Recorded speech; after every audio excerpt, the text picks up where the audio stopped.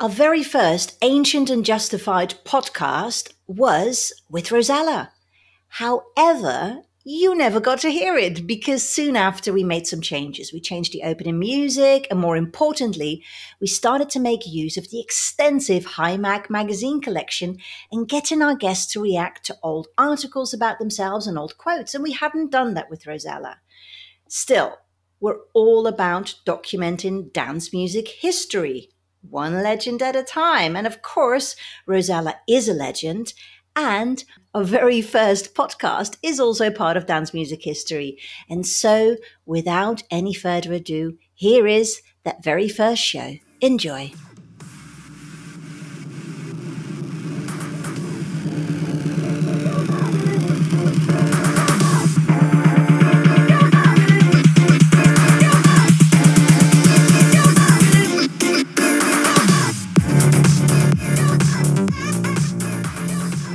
Amazing. So now I know how to do this. Do you love the OCD? I don't like those mags behind me or that little towel here. Hold on. Oh, stop it. 1 second. James, sit down. Now it's getting stupid. Put your headphones on. James. Yeah. James. Come, let's record. What? Welcome to Ancient and Justified. MTV Party Zone Revisited. With me, James Hyman. And with me, Simone Angel.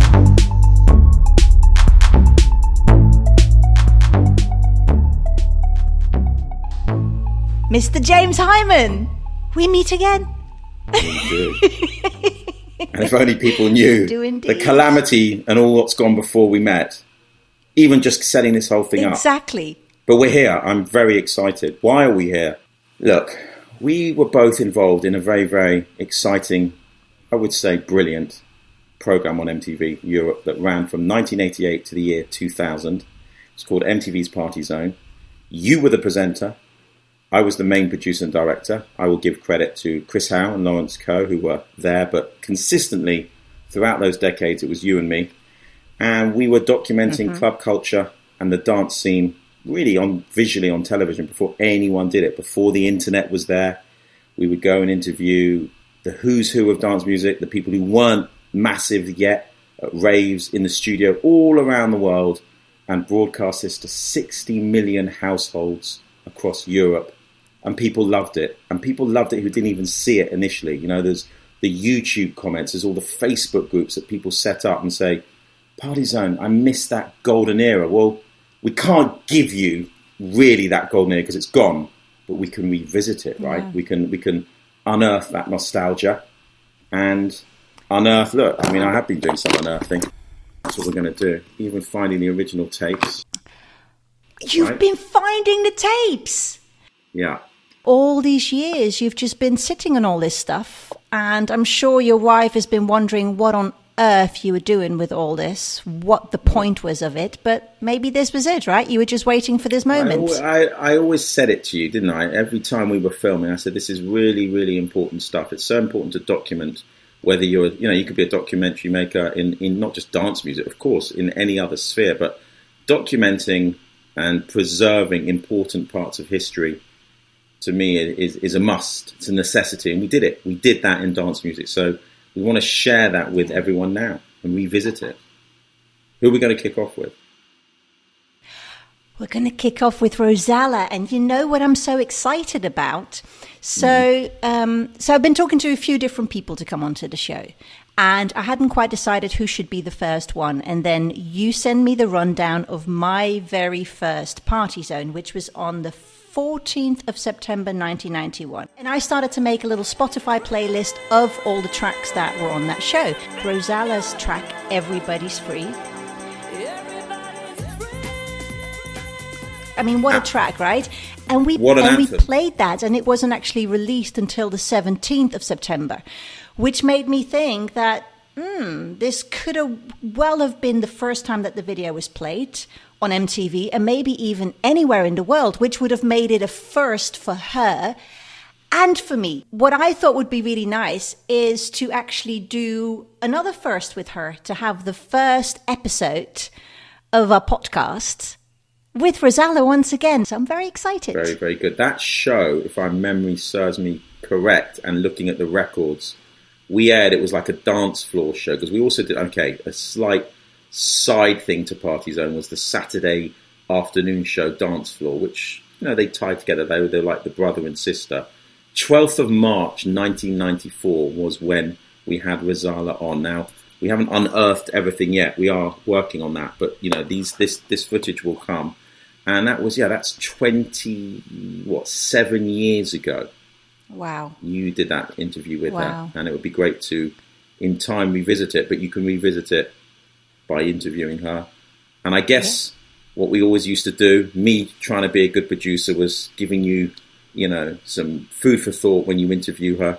So I was kind of thinking, obviously, when you speak to her and do your interview, for me, what was interesting, she supported Michael Jackson in 92. Pretty big. How did she feel then? How does she feel now? A lot happened to Michael Jackson in between 92 and his passing. So has her opinion of, him changed in all that time? Obviously, the massive hits, 3 big ones, Faith in the Power of Love, Everybody's Free to Feel Good that we talked about, and Are You Ready to Fly? And the first cover version she recorded, because, people do their cover versions, was a OJ song called I Love Music, which got into a very good film called Carlito's Way. Do you remember that film, Carlito's Way? With Sean Penn and Sean Penn and Al Pacino. And in fact, reminds me of another good Party Zone memory. Someone made a very thumping house track. I think it was called Carlito's Revenge.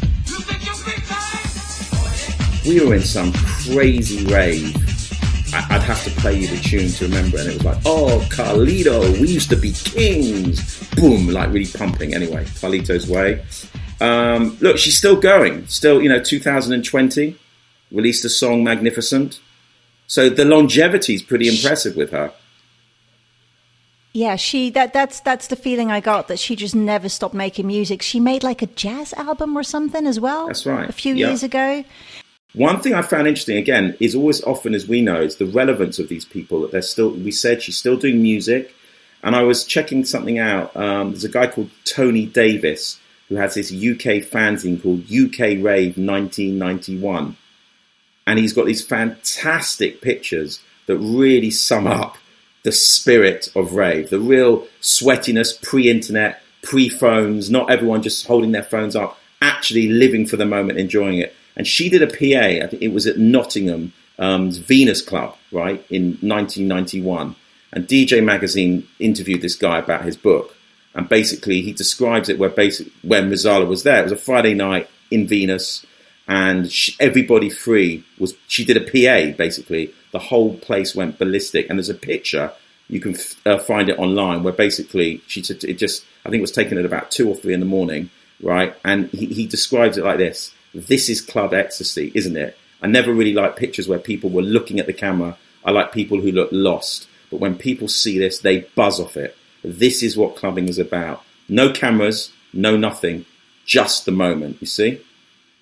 And that's it. Wow.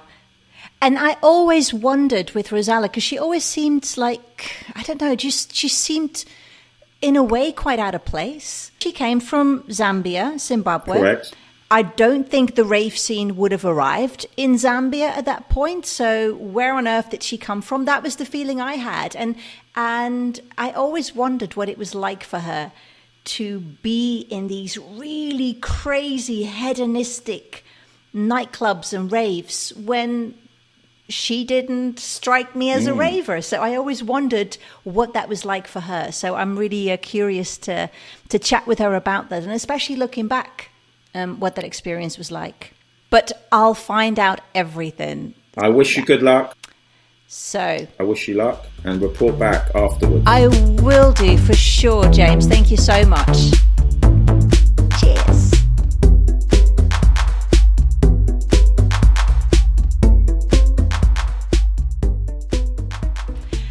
Rozalla, thank you so much for being on the show. I'm so happy to have you here.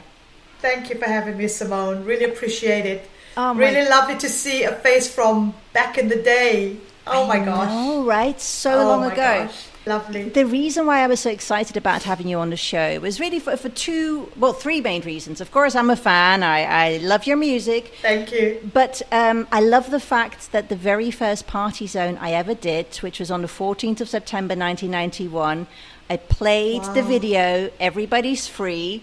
And I'm kind of thinking it may have been the first time that video was played because it wasn't released until about 3 days later. So I'm thinking that might have been the first time that video was played. It was my first time on the show. And now to start with a whole brand new, project again, to start with the podcast and to start it off with you again, it just feels kind of symbolic and nice. And, Brilliant. It's a little over 30 years now since that happened. Yeah. Yes, 30 years old. Crazy. So I'm really happy to have you. And the other reason why I'm so happy to start the series with you is because our list of guests is quite long and the vast majority are men. Now, don't get me wrong, I like men. But to start with a woman, I'm like, yeah, this is nice. So yes, thank you. And thank you. And of course, I really want to go into all the stuff that happened in your career and you've had so many amazing highlights. But what I really would like to start with is to go all the way back, and for you to just paint a picture for us of what your early childhood in Zambia was like. Yeah. Well, I was born in Zambia, in Ndola, which Ndola is known as the copper belt of Zambia. That's where they have the copper belt mines, mining for copper and stuff like that. And my grandparents grew me up on a farm, and the reason that is because my mom was very young when she had me. She was about 16 or 17 years old. So she had to carry on with school and stuff like that. So I was raised by my grandparents who, I grew up calling them mom and dad, and I absolutely had a wonderful and happy childhood life being raised by my grandparents.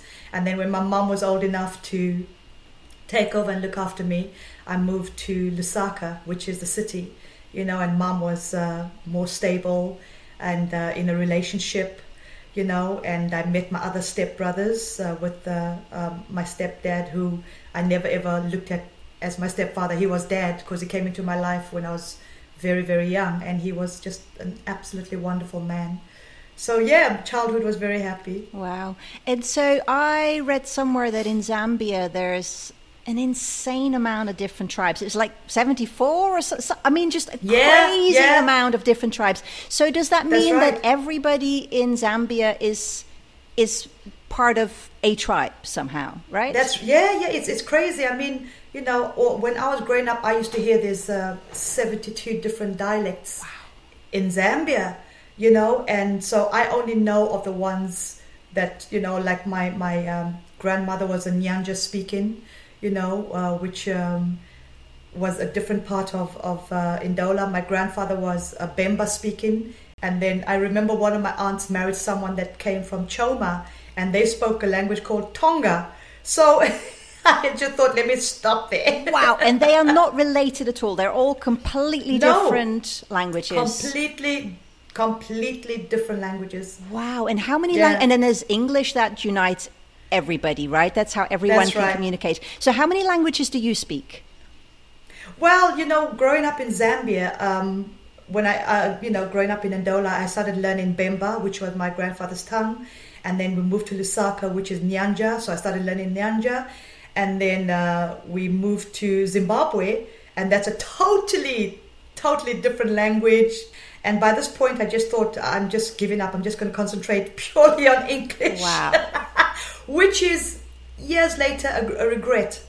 It's a big regret. And I just always think, I tell parents, when your children are young, allow them to speak another language other than their mother tongue, because it's just wonderful. And that's my regret. I don't speak any of these languages fluently. I probably can go back to Zambia and get by with speaking Bemba if I get lost.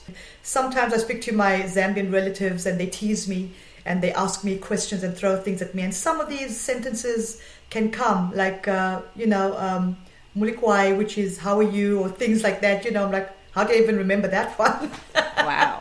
So you have forgotten. But yeah, I have forgotten. I have. So you were 13 years old, am I right, when you moved from Zambia to Zimbabwe? Is that right? I was about 14, 15 when we moved to Zimbabwe. How is that? Because that to me seems like quite an awkward age to be moving, right? It's that age where you're a little bit uncomfortable in your own skin. You're trying to figure out who you are. And then right at that point, you move countries. And by the sounds of it, even to a place where people speak a different language. So how is that? Well, my dad is Zimbabwean, and he wanted to move back to Zimbabwe after Zimbabwe gained its independence in 1980. So that's when we moved, and he said he painted Zimbabwe to us children as the land of milk and honey. So, that awkwardness went out the window, and we're like, we want some milk and honey. And we moved to Zimbabwe, and it's an absolutely beautiful country, we had a really good life in Zimbabwe. My mom still lives in Zimbabwe, so do some of my relatives. I try and make it a point to go home at least twice a year. And so Zimbabwe is home. That's like not Zambia. Zimbabwe is home. Well, both places are home, but Zimbabwe, the way I see it, Simone, is I believe, I feel I spent my formative years in Zimbabwe. That's when things really begun to turn around for me. That's when I began to, keep focused on the things that I wanted to do in my life, and I kept on that path. And I kept focused, and this is what I want to do. This is what I want to achieve. This girl started growing up, and it happened in Zimbabwe. So tell me about that, because you started performing at quite a young age. Was that driven by you, or was that driven by your parents? Like, where did this come from? Me. Really? My passion, wow. My passion. I mean, I never knew my real father, sadly, but I did meet him. I could count on one hand probably 5 times when I was 19. And, my grandmother used to tell me he was a singer in a band. And I guess maybe that's where I got it from, And I remember when I was going around Zimbabwe performing in this band, we called the band Grab, G-R-A-B, which was the first letters from our names, Gabby, Rozalla, Andy, and Boyke. And we traveled around Zimbabwe doing cover songs from, the radio stations, some African style music, mixing it all up. And I remember I was in a town in Zimbabwe called Gweru, and my real father was living there, and I sought him out to go and meet him for the first time in my life. I was about 18 or 19, and I went to meet him, and somebody told me this is where he lives. And the whole band came with me because they wanted to protect me. Oh. I know it was quite sad actually, but when I met my real father for the first time, he was so emotional. He was a bit tipsy when I got to the house, but by the time he met me and he realized who I was, he sobered up in no time. And it was quite emotional, reunion, but it was lovely to meet him. And I met him a few times after that. I invited him down to Harare and just met him, So what? And sadly, he's passed on now. What did he think of the fact that you were singing? He was overjoyed. And I remember he wrote me a letter when I started traveling to the UK. And he said something like, in his letter, don't ever forget, you're far better than Aretha Franklin will ever be. I thought to myself, I don't think so, but I mean, that's what he said, That's precious. Yeah, that's precious, and I just cannot find that letter. Oh. So that's what he said, and Wow. My stepfather, who I say is my father, I don't even like using the word step because he came into mine and my brother's lives at a time whereby, he did everything he possibly could for us, and he was my number one fan. He really was my number one fan. My mom was a little bit on the fence because she felt, especially when I started traveling to England to try and make this whole thing work, her fear was, this music industry is sex, drugs, and rock and roll. And she's going to get involved in drugs and, Well, yeah. I mean, the stereotypes, they don't just come out of thin air, right? They are definitely based on something. It's born on something, exactly. And I remember before I started traveling to the UK, You know, my mom was so worried, and we had a meeting with some relatives, and my uncle, who's my mom's younger brother, you know, sat down and said to me, look now, I trust you. You're going to go to England and do the right thing and make your music work. Don't go to clubs and bars and take drink and drugs, and you're not that person. Honestly, I'm like, come on, guys, just give me a break, you know, but that's family. That's family. And yeah. It's love. I mean, that's love. That's love. Basically when people say, I had to tell myself that, because my mum still to this day, when I cross the road, she's like, please look both ways. Exactly. And, you know, be careful. And I'm like, Mum, I'm nearly 50. What are you talking about? But, you know, I now have to say, okay, my mum's basically just saying, I love you. Right? Exactly. You got to accept that this is how they're looking at it. Otherwise, you know, you'll never understand. But, and, you know, many years later. But, you know, they were quite right, like we said, in certain ways, because pretty soon, I mean, you came to England and in no time you were like the queen of rave. I mean, talking about hedonistic and drugs. And I mean, it was wild. And I remember looking at you back then and being slightly baffled by you because I'm like, thank you, Simone. No, okay, I was quite convinced at the time that the rave scene would not have arrived yet in Zambia or Zimbabwe, right? So here you were, and you were the queen. How? Yeah. Like, I just couldn't quite put those two things together. And you didn't strike me as a raver necessarily. You weren't some crazy drug-taking, wild club kid. So I just couldn't put those things together. Yeah. I mean, I remember when Everybody's Free to Feel Good, Faith in the Power of Love, Are You Ready to Fly, you know, were my biggest hits up to date. Mm-hmm. And I was going out and doing massive raves in massive warehouses, and some were legal, some were illegal.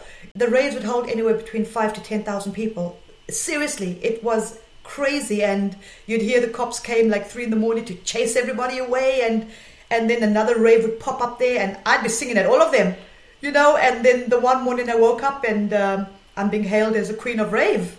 So what did you think? I mean, so you come, just talk me through this. So you come from Zimbabwe, you had a manager who persuaded you to go to England, right?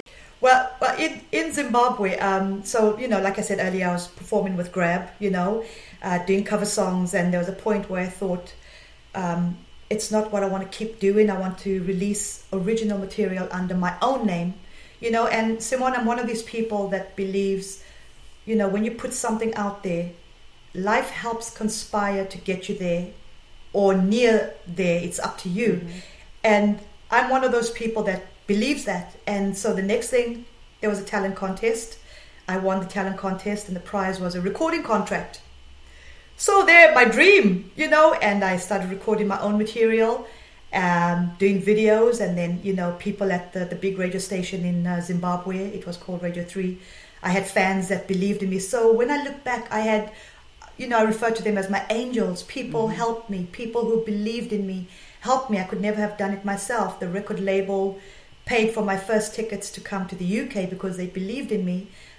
Before we get there, there was a record producer from the UK who was in Zimbabwe on holiday and saw one of my videos on Zimbabwe TV, got in contact with a friend of his who happened to be a radio DJ in Zimbabwe, and they were like, you know, just gonna try it out. So it was England that opened its doors to me. I was just desperate to become an international singer, whether it be America or England, and just so happened to be England. So I met with this producer. He had a recording studio in Wolverhampton. My record label bought me my first 3 or 4 tickets to come here to start recording material. At the time it was cassettes. And we were sending around these cassettes to record labels to try and get a record deal, you know, and there was a lot of rejection, you know, but equally also some uplifting feedback. And one of those cassettes fell on the laps of Tim and Nigel, who were known as the Band of Gypsies. Yeah. And, you know, I got to meet them. I told them what style of music I'd like to do. I want to do dance music that's, you know, uplifting with positive lyrics. And so when you listen to the whole album of Everybody's Free to Feel Good, all the lyrics on there are positive and uplifting. I mean, the title track, Everybody's Free to Feel Good.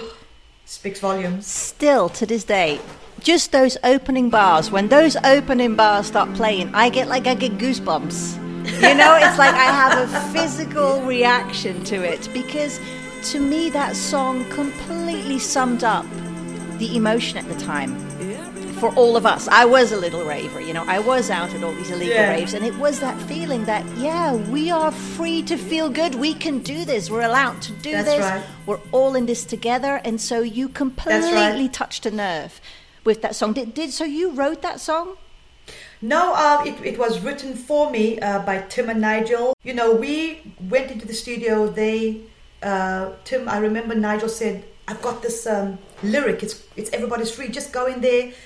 He put the music on. He says, "Just keep singing this round and round." So the melody came from me, and we all shared the idea of the melody together, and we tried different various ways to sing the chorus of "Everybody's Free." And then Nigel said, "That's it, we've got the chorus, that chorus works, that melody works." And then he's like, "Right, I'm going to write the lyrics now." And he wrote the lyrics to the verses, and that's how that came about. Oh, don't you just love the magic when people of, and especially I think in when you first have that early drive, what you were talking about, you know, and how you kind of pull things into your reality, and also when you then get together with other people who have that drive too, and you have this crazy energy all blending together, and just magic can be created, and it's something just takes over. It's incredible. Absolutely. I mean, absolutely. When Tim and Nigel, when we were working on the Everybody's Free album, it was in Denmark Street at Denmark Studios, where all the music was happening. They had, you know, shops that were selling instruments and stuff. So it was the hub of what was happening then. And I loved working with them. I loved working with Tim and Nigel. You know, I always tell them, "You guys are my angels. You made it happen for me," and vice versa. And, you know, really, really talented musicians and songwriters and lyricists. Yeah. And then the first time when you walked into a rave and you saw all these kids on ecstasy, on whatever they were, just, you know, I mean, it's kind of crazy. What did you think? I mean, what was your first reaction?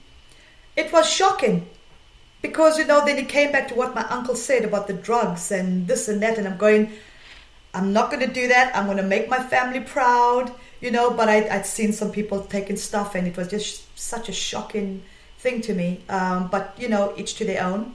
As they say, and I was there for a purpose and a reason, and I wanted to sing and make it in this industry, you know. And I do think it was quite an interesting social experiment almost, you know, because as far as mind-altering substances go, I mean, this was a substance that people were taking that was really created for people in marriage counseling and people who need to get over PTSD and stuff like that. Suddenly people were seeing the connectedness between everybody. They were seeing the beauty in everyone. They were hearing the beauty in music in a different way. And so it was I don't quite know what we ended up getting out of it, but it was an interesting...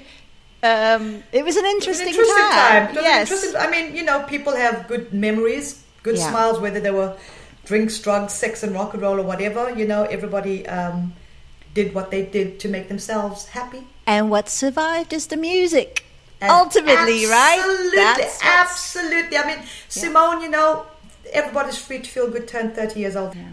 You know, thank God I'm still going out doing gigs that there's a lot of I Love the 90s or Back to the 90s. Is giving us work over 30 years later. And how much fun. You must be having so much fun right now, because you go to these gigs and you bump into people, like you said, from like 30 years ago or 20 years ago. And I can imagine as well that doing the gigs now, being older and not being driven, like before, I guess, you know, things were going so fast, and I'm sure you had the same as me, that a lot of it just goes past you, you know, you're just very being pushed quickly from here to there, and you don't take it in. But I assume that now you can really take everything in. Am I right? Is that how it is? Absolutely. I try and give myself a moment to try to remember what's going on, what I'm living through, watch the audience reaction, you know, even listen to the sound, listen to the DJs, and just try and take it all in, including the travel. Everything, stayed in the hotel rooms. It's all just such a gift. And I try and just remember all this, because going back to the 90s, when it was all happening and the Queen of Rave was going out and doing a thing, Simone, it went by like lightning. Mm-hmm. It went by so quickly, and I wish I could go back and just suck in and remember what happened then. But for me, it was a whirlwind. And you have to remember, I was this girl that just came from Africa into a foreign country, and so many people helped me, my angels, and I was just excited and just like, yeah, I'm going to do this. I'm doing this, Many years later, I'm older. Yeah, I'm going to do this, but I'm thinking about it now. So another thing I would love to hear from you is what your experience was like being on tour with Michael Jackson. I mean, that's quite a thing. That, Simone, will remain one of the biggest highlights of my career, to have supported, in my opinion, the biggest star at that time, and when you're a young girl growing up in school, and I was such a big fan of the Jackson 5, and then they became the Jacksons. Michael Jackson became Michael Jackson in his own right, we just loving them in school. And fast forward many years later, for me, this little African girl to be chosen as his support act on, sadly, his last Dangerous tour in 1992, wow. That was his last tour. That was his major last tour. And then remember, he was planning on doing a comeback and doing a whole series of shows at the O2 or something to that effect. Yeah. Oh, wow, that's giving me goosebumps again. Yeah. Wow. Yeah, I know. Yeah. Incredible. So were you a fan of Michael Jackson growing up? Oh, big time. Really? Big time. So do you think, I don't know if you found this in your life, the things that I want really badly or that I'm dreaming about all the time, all these things happen. At some point, they become a reality in my life. So do you have that experience? And was being on the tour with Michael Jackson kind of part of that? Was it part of your big dream, maybe? That one wasn't, but all I can say is I was such a big Michael Jackson fan. To me, he was, I don't know, you tend to look at big stars as non-humans. They there and you're here. Mm-hmm. They live this amazing life in a palace or God knows what, and you tend to forget that they're human beings just like you and I, maybe with, eaten out of a silver spoon or something, and we're eaten out of plastic spoons or whatever. But they're all human beings just like you and I at the end of the day. I just saw Michael Jackson as just someone that was not of this earth. I mean, big star. And then, of course, years later, to have been chosen to be a support act for him on his Dangerous tour in 1992 was just what dreams are made of for me, really. And what was it like just to step on that stage and to look out over that crowd? I mean, are those some of the memories that have stayed with you? Like, what are some of the strongest memories? I assume that moment, especially the first time you walked onto that stage, that must be one of the moments that is stuck in your mind. Absolutely. They will remain in my head forever. Coming out and performing to 75,000 screaming fans at a stadium is just like, it's what dreams are made of. I don't think I will ever perform to 75,000 people in my lifetime again. I don't know. I can only hope and dream. Nobody knows what the future holds. But since then, my biggest audiences have been anywhere between 10 to 20,000 people, which to me is still mind-blowing. Mm-hmm. But 75,000 people? Yeah. Jeez. And I remember a time we performed, I cannot remember the Parisian stadium name in Paris. The fans were so eager to get in that I remember being told they either burnt the gates down or pushed the gates down. Wow. And there ended up being 100,000 fans in the stadium. And when I went on stage, Simone, because I'm high up on stage and I can see the ones that are standing above their heads, so to speak. And they were so tightly knit together that they were swaying very slowly from side to side. Oh, wow. and then I was told that's what happened. They burnt the gates down, or they broke the gates down, and they ended up being 100,000 fans. And that was in Paris. I will never forget that, because I could see, and I'm singing and I'm thinking, they're a bit too close together than usual. Oh my goodness. Oh my goodness. Incredible. And what was your what did you think of Michael Jackson himself when you got to meet him in the end? I had the opportunity of meeting him twice on the tour. The first time he asked to meet me, and we took professional photographs and stuff, and he was so nice. I mean, really, I'm talking to Michael, and he's talking in a normal voice. You know, there was this joke that he speaks in a high voice. That was not the case at all. You know, and honestly, and he's talking to me, and he cancelled at the last minute 2 gigs, at the very last minute, and then, you know, he's asking me, you know, Rozalla, when I drive into the stadium, I can hear the fans singing your songs and screaming, because you remember Everybody's Free to Feel Good, Are You Ready to Fly, and Faith in the Power of Love were massive across Europe. And he says, and I can hear them screaming for you, and it just really touches my heart. And I'm going, oh, he's saying that to me. He's saying that to me. And then the next question he asked me was, you know, I cancelled one of my gigs because I've been having voice problems. How do you look after your voice? I just wanted to faint. Wow. Because I'm asked that. By Michael Jackson. By Michael Jackson, yeah. And honestly, you know, and we took pictures, and I just thanked him for having me on the tour, and he was like, it's my pleasure. So do you think a lot of that then was just a persona that he created? You know, I always feel that when you're in the public eye, there is you, and then there's almost like this hologram version of you, which is like the mental image that people have created of who you are. But you're taking part in that too, right? You help create this almost secondary person, the person who's a bit more perfect than you, a bit shinier, bit, you know, and it's like that person's always in a good mood, and you know, and so, but there's this second entity that's you, but not quite you.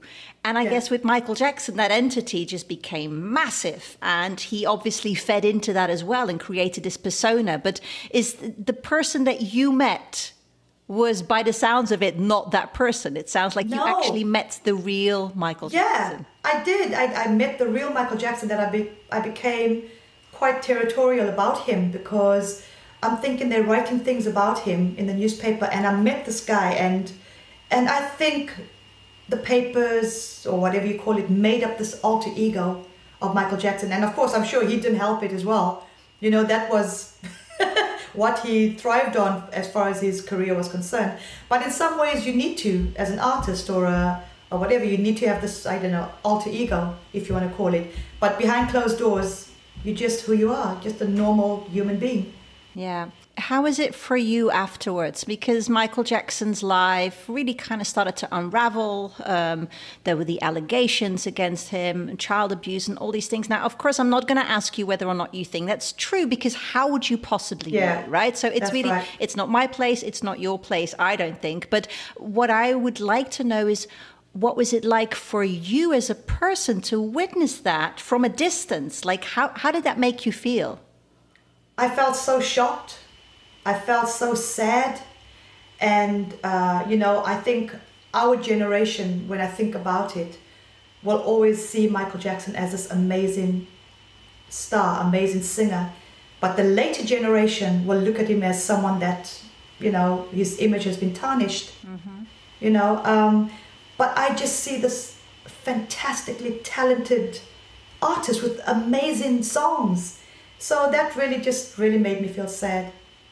So do you think we should, because that's always the question, right? Can the person and the art, can it be separated? Should it be separated? Or if someone does something really terrible, should they be cancelled? Should their music not be played anymore? Should their paintings be taken off the wall if they were, you know, amazing, you know, painters, or whatever it is, whatever art they've created? Should we continue to enjoy it?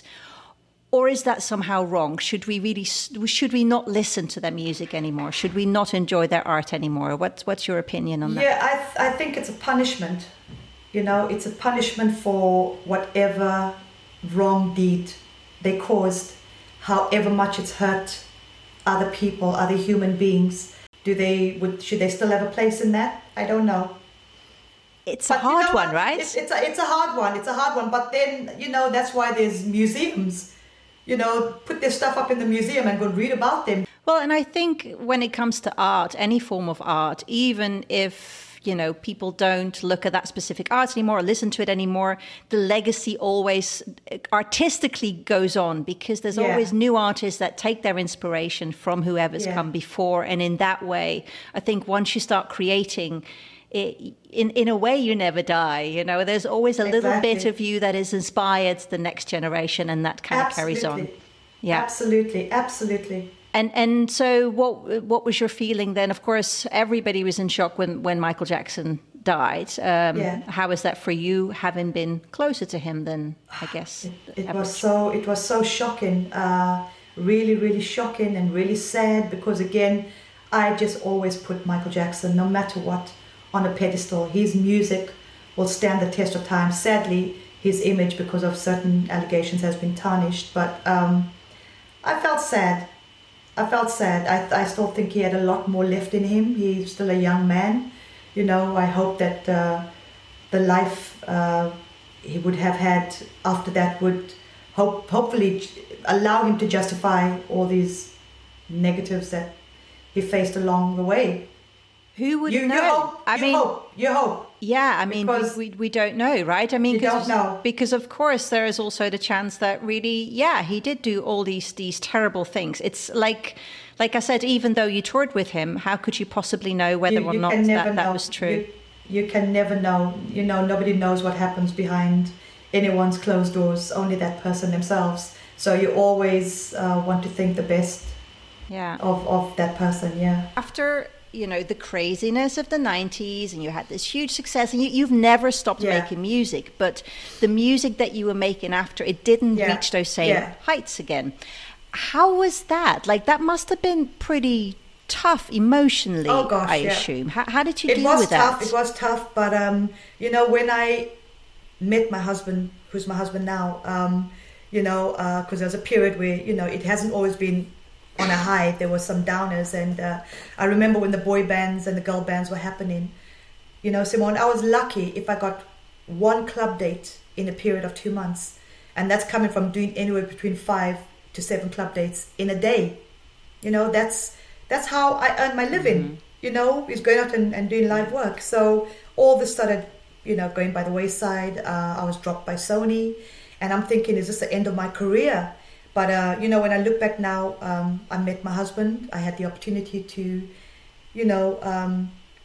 get to know him and be in a relationship, because as you know, well, I don't know if you do know, but traveling as much as I was then to sustain a relationship would have been really difficult. So I look back and I think, everything happens for a reason. Everything happens for a reason. I'm with my husband now. Fortunately, we've been together 27 years. I continued making the music when things started happening. I don't know if I'll have another big hit like Everybody's Free in that vein, but I continued making music. And one of the things my husband said to me was, if you never had another hit single again, would that be the end of your world? And I mean, at that time, I used to think that it would be, because that's all I was doing. And I thought, actually, it wouldn't be the end of my world, because the end of my world would be the loss of my family and my friends and those that I love. The music is part of the gravy, and that's how I look at it. So I still have the opportunity to make music, good music. I love, making new material and going out there. And whatever happens, Simone, whether it becomes another Everybody's Free or not, I still have this gift and this opportunity to make music. And for that, I'll be eternally grateful. Yeah, I mean, I was thinking that because I was listening to the song that you released, I Want You Back.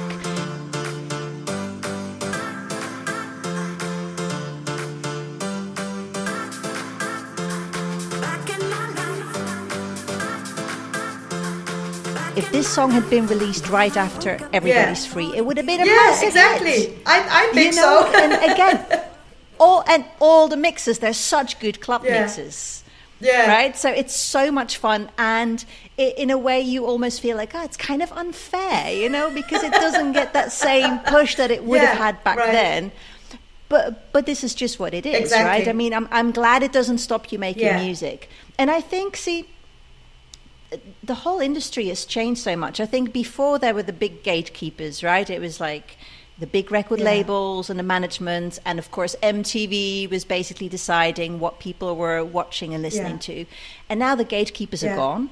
It's a free-for-all. Anybody can go. Anyone can go make music, make YouTube videos, TikTok videos, whatever, which is great on the one hand, because it gives people an opportunity who've never had that opportunity before. But the downside of it is that there's now so much material out there. It makes it much harder it's messy. to stand out, because it's and I think a lot of people are overwhelmed. It's hard for them now to find stuff because they can't see, the wood for the trees. It's just, there's so much out there. And I guess that's what happens. You release stuff and it's out there. It's in a maze, at least with the, back in the day when Everybody's Free and All was released and having the record labels, you had some kind of structure, some kind of management. But, you don't have management now. You have your artists releasing stuff, which I'm pleased for them, because otherwise how would they get into that whole system of, having their tracks heard? So all I can hope is that they get some kind of management or person to manage them that believes in their work and them as an artist. But, we live in a world that's not fair. It is what it is. Mm-hmm. Yeah. Well, but I guess neither of us can complain. No. That's what I'm saying. Here I am, and here you are. We are still doing our thing. We've done our thing, and I'm still recording material. Blessed. Yeah, we've been blessed. Absolutely. Yes. Absolutely. Totally blessed. So what do you, when you look at how much things have changed, what is it that you really admire about this next generation and this next generation of artists that are coming up right now? Well, as we were saying earlier, I have to say the freedom to do their own stuff, because also being with the record label back in the day could also be restricting. It's a hard balance, so you've got the freedom of releasing your own material. I think Ed Sheeran did his own stuff. Look at where he is. And now he's got the record label behind him, but he brought everything to the table before any label helped him.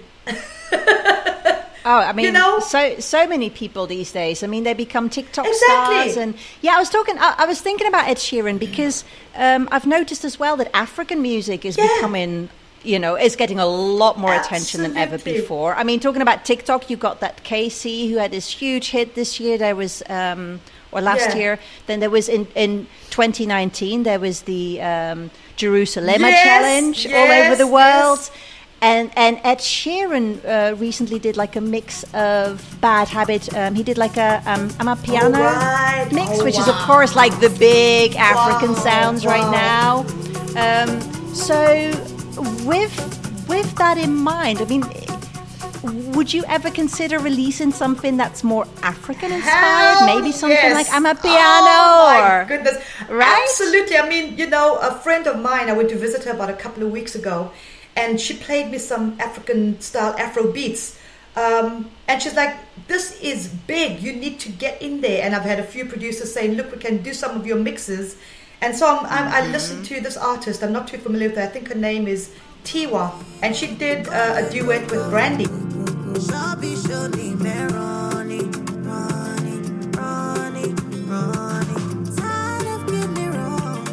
And Brandy from America is doing an Afrobeat style music, and I listened to this and I watched the video, and I'm thinking, that's me. I'm African. That's from my home, but I've been doing more westernized music, which is something I wanted to do from the get-go anyway.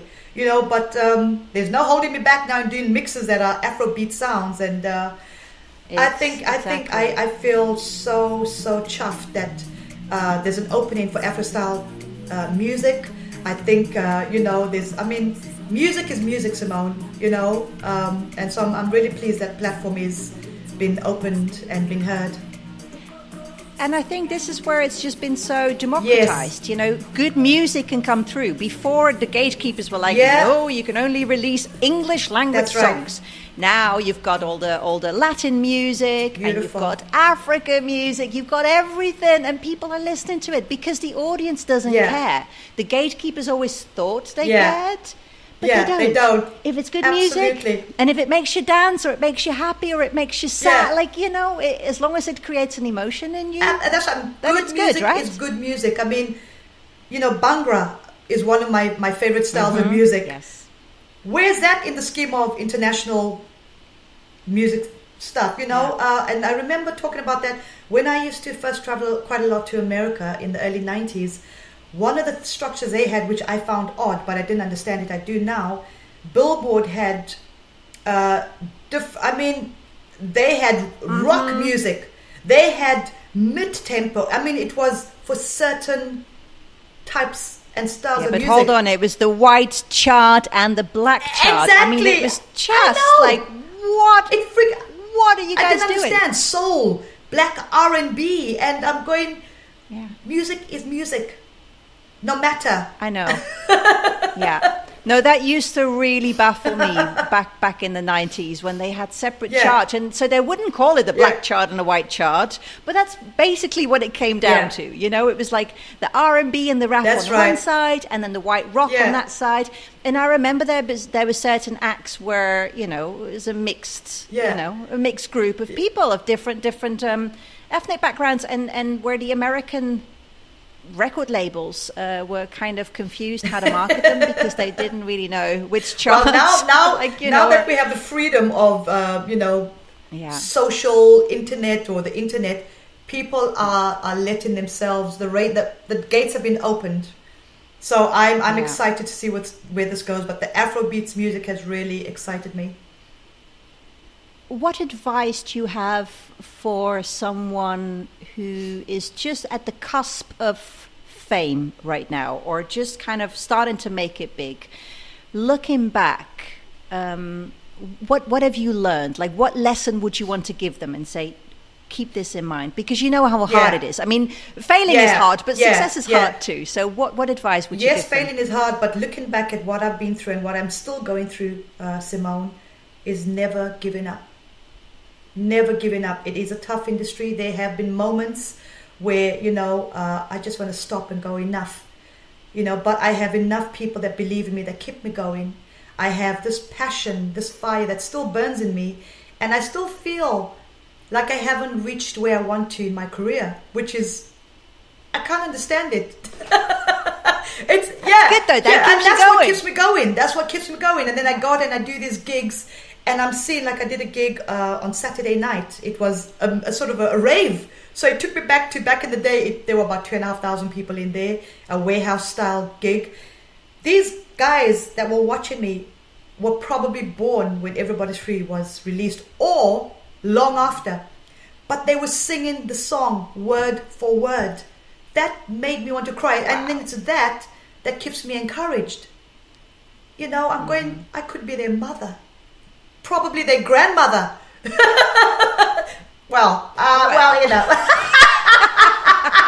Mother then. But it's just never give up, and the fact that I keep getting gig offers speaks volumes. Yeah.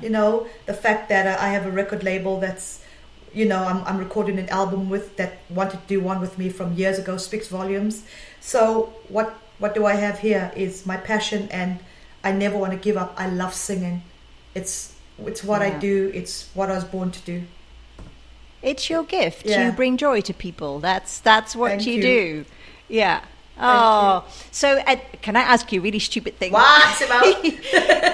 I'm going to ask you something stupid. So Trevor Noah does a stand-up routine where he talks about Zambia. All right. And he says that in Zambia there's a tradition, or it's quite common for people to be given names that are really kind of everyday English, like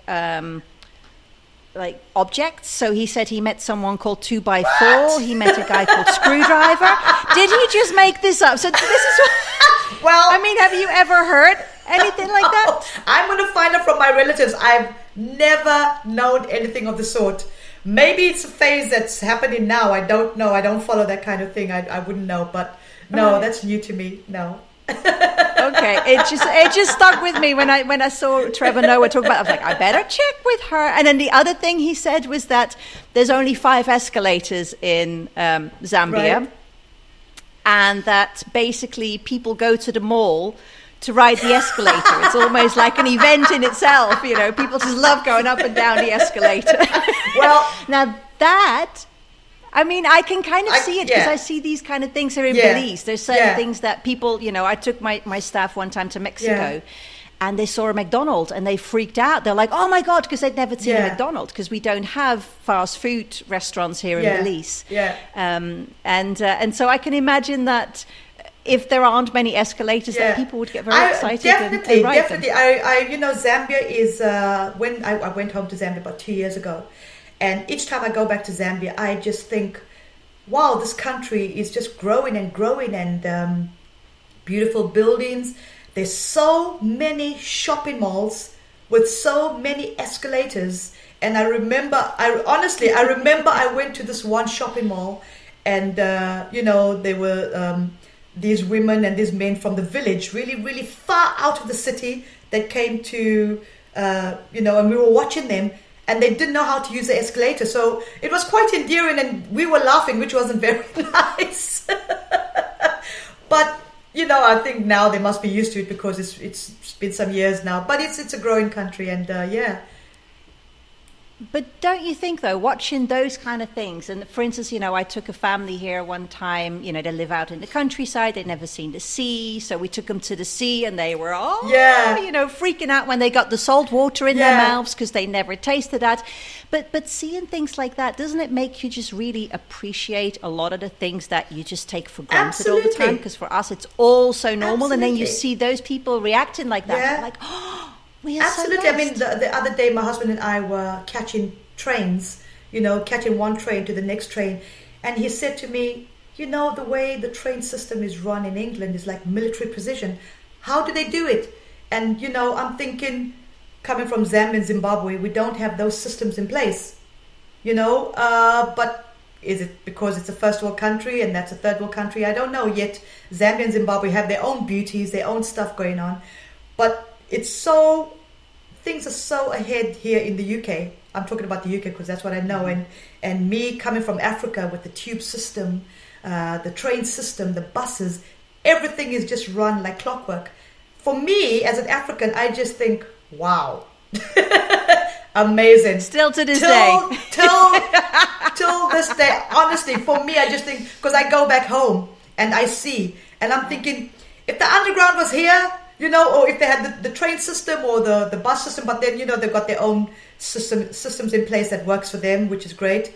But I think just, you know, when I come back to England, I just think, wow, things are just so advanced, so ahead. Yeah.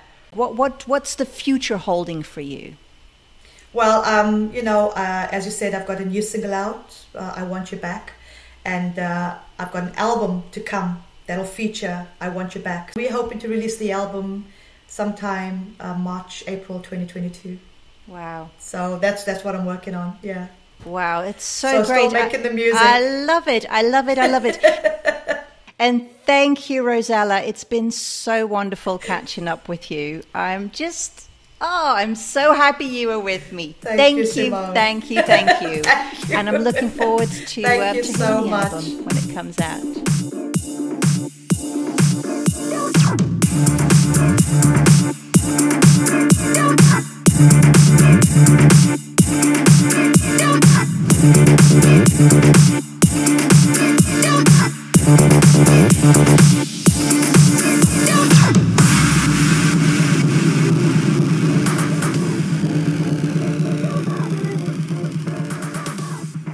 How did it go? How did your interview with it go? I mean, you know, when I reread that article in ID, she was, and still is, arguably, a disco diva. They said she followed in the footsteps of, you know, Jocelyn Brown, Lolita Holloway. Did that come across in the interview? Did you still feel she had that disco diva sensibility to her?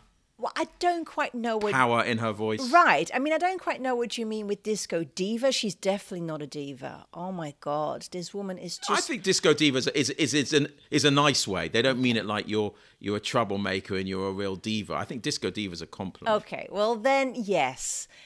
She just loves her music. She loves performing, and the thing I got from her is just this strong sense of just gratitude. She is so grateful for everything that she was able to experience in the past, the fact that she's still able to go and perform and go to all these 90s revival evenings and stuff. I mean, she's just loving it. She's having such a great time, and she talks so full of love about her husband. I mean, she is just a very happy, thankful, joyful person. So it was great. It was really nice catching up with her.